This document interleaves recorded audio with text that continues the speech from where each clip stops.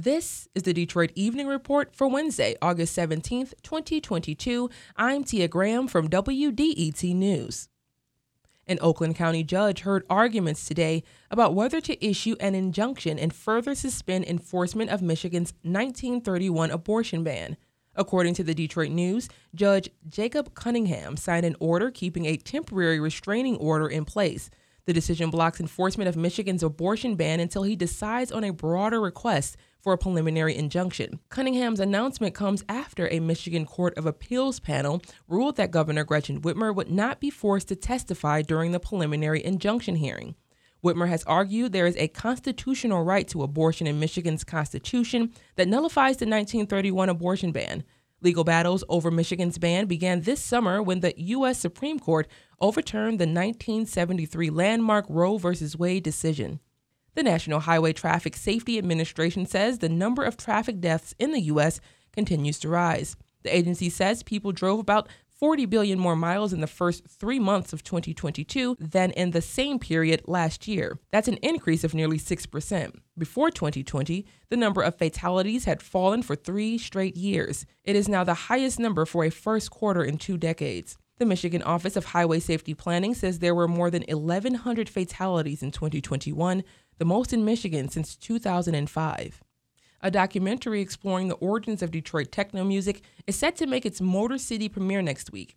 God Said Give 'Em Drum Machines will screen August 25th to kick off Big Sean's 4th Dawn weekend. That's a 3-day slate of activities around Detroit presented by the rapper's Sean Anderson Foundation. The documentary is directed by Detroit filmmaker Christian Hill. He spoke with WDET's Culture Shift in June about the film and the beginning of techno music. In terms of describing it, it wasn't until 1984 that Rick Davis and Juan Atkins put out a record called Techno City.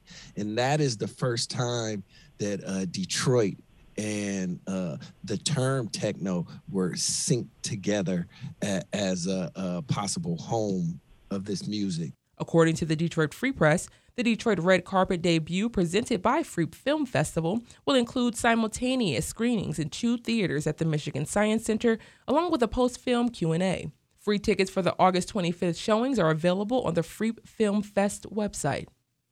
Detroit's Office of Arts, Culture, and Entrepreneurship, or Detroit ACE, has issued an open call for an artist to create a statue honoring Lieutenant Colonel Alexander Jefferson.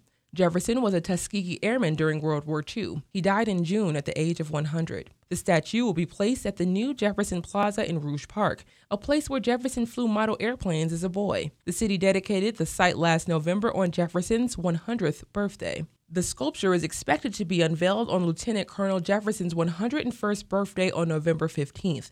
Jefferson's flying unit was called Red Tails for the colors on their plane tails. They escorted bombers into action in Europe and lost so few planes that bombers requested them for flying runs. Jefferson and the Tuskegee Airmen overcame segregation and prejudice to become one of the most highly respected fighter groups of World War II. Thanks for joining us for the Detroit Evening Report. We'd love to hear from you, so drop us a line at DetroitEveningReport@WDET.org. I'm Tia Graham, WDET News.